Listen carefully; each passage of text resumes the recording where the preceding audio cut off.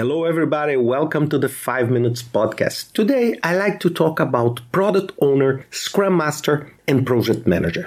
And I want to start by saying one thing.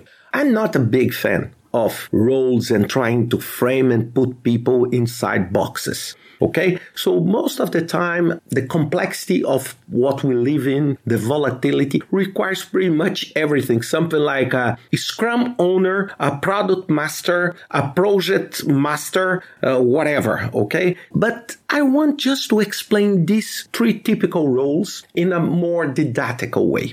So what is the product owner? The product owner is basically used on Scrum, and the name answers everything. It's the owner of the product. So basically, he or she manages the backlog. It's the scope.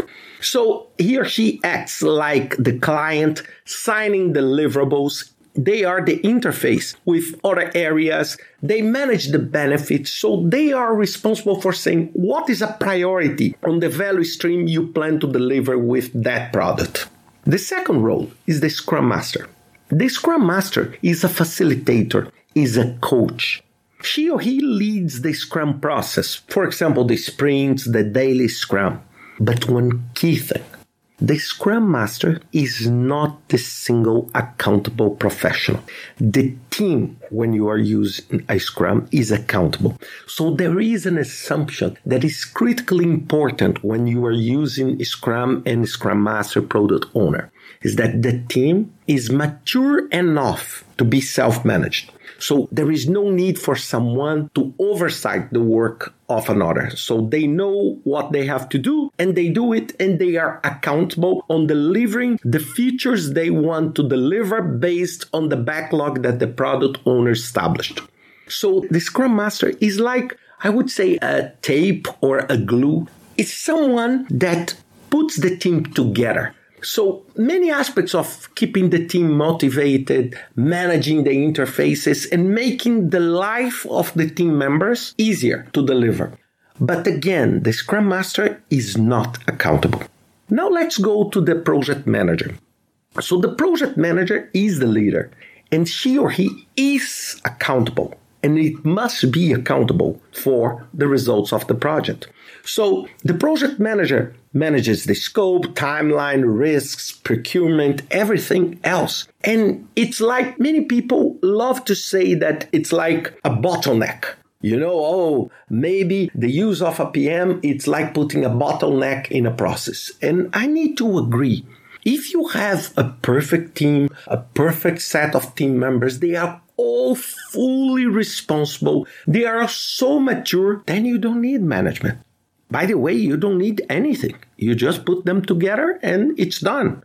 But the problem is that reality shows us that there are many challenges. For example, imagine if you're working in a very complex project with thousands of team members working in different areas, doing different things. It's not so easy if you do not have someone that could be able to make decisions and to drive the project. And this is the role of the project manager. So it's not just teaching people or facilitating, but having ownership of that. And this is mostly used in what we call the predictive project management or waterfall project management.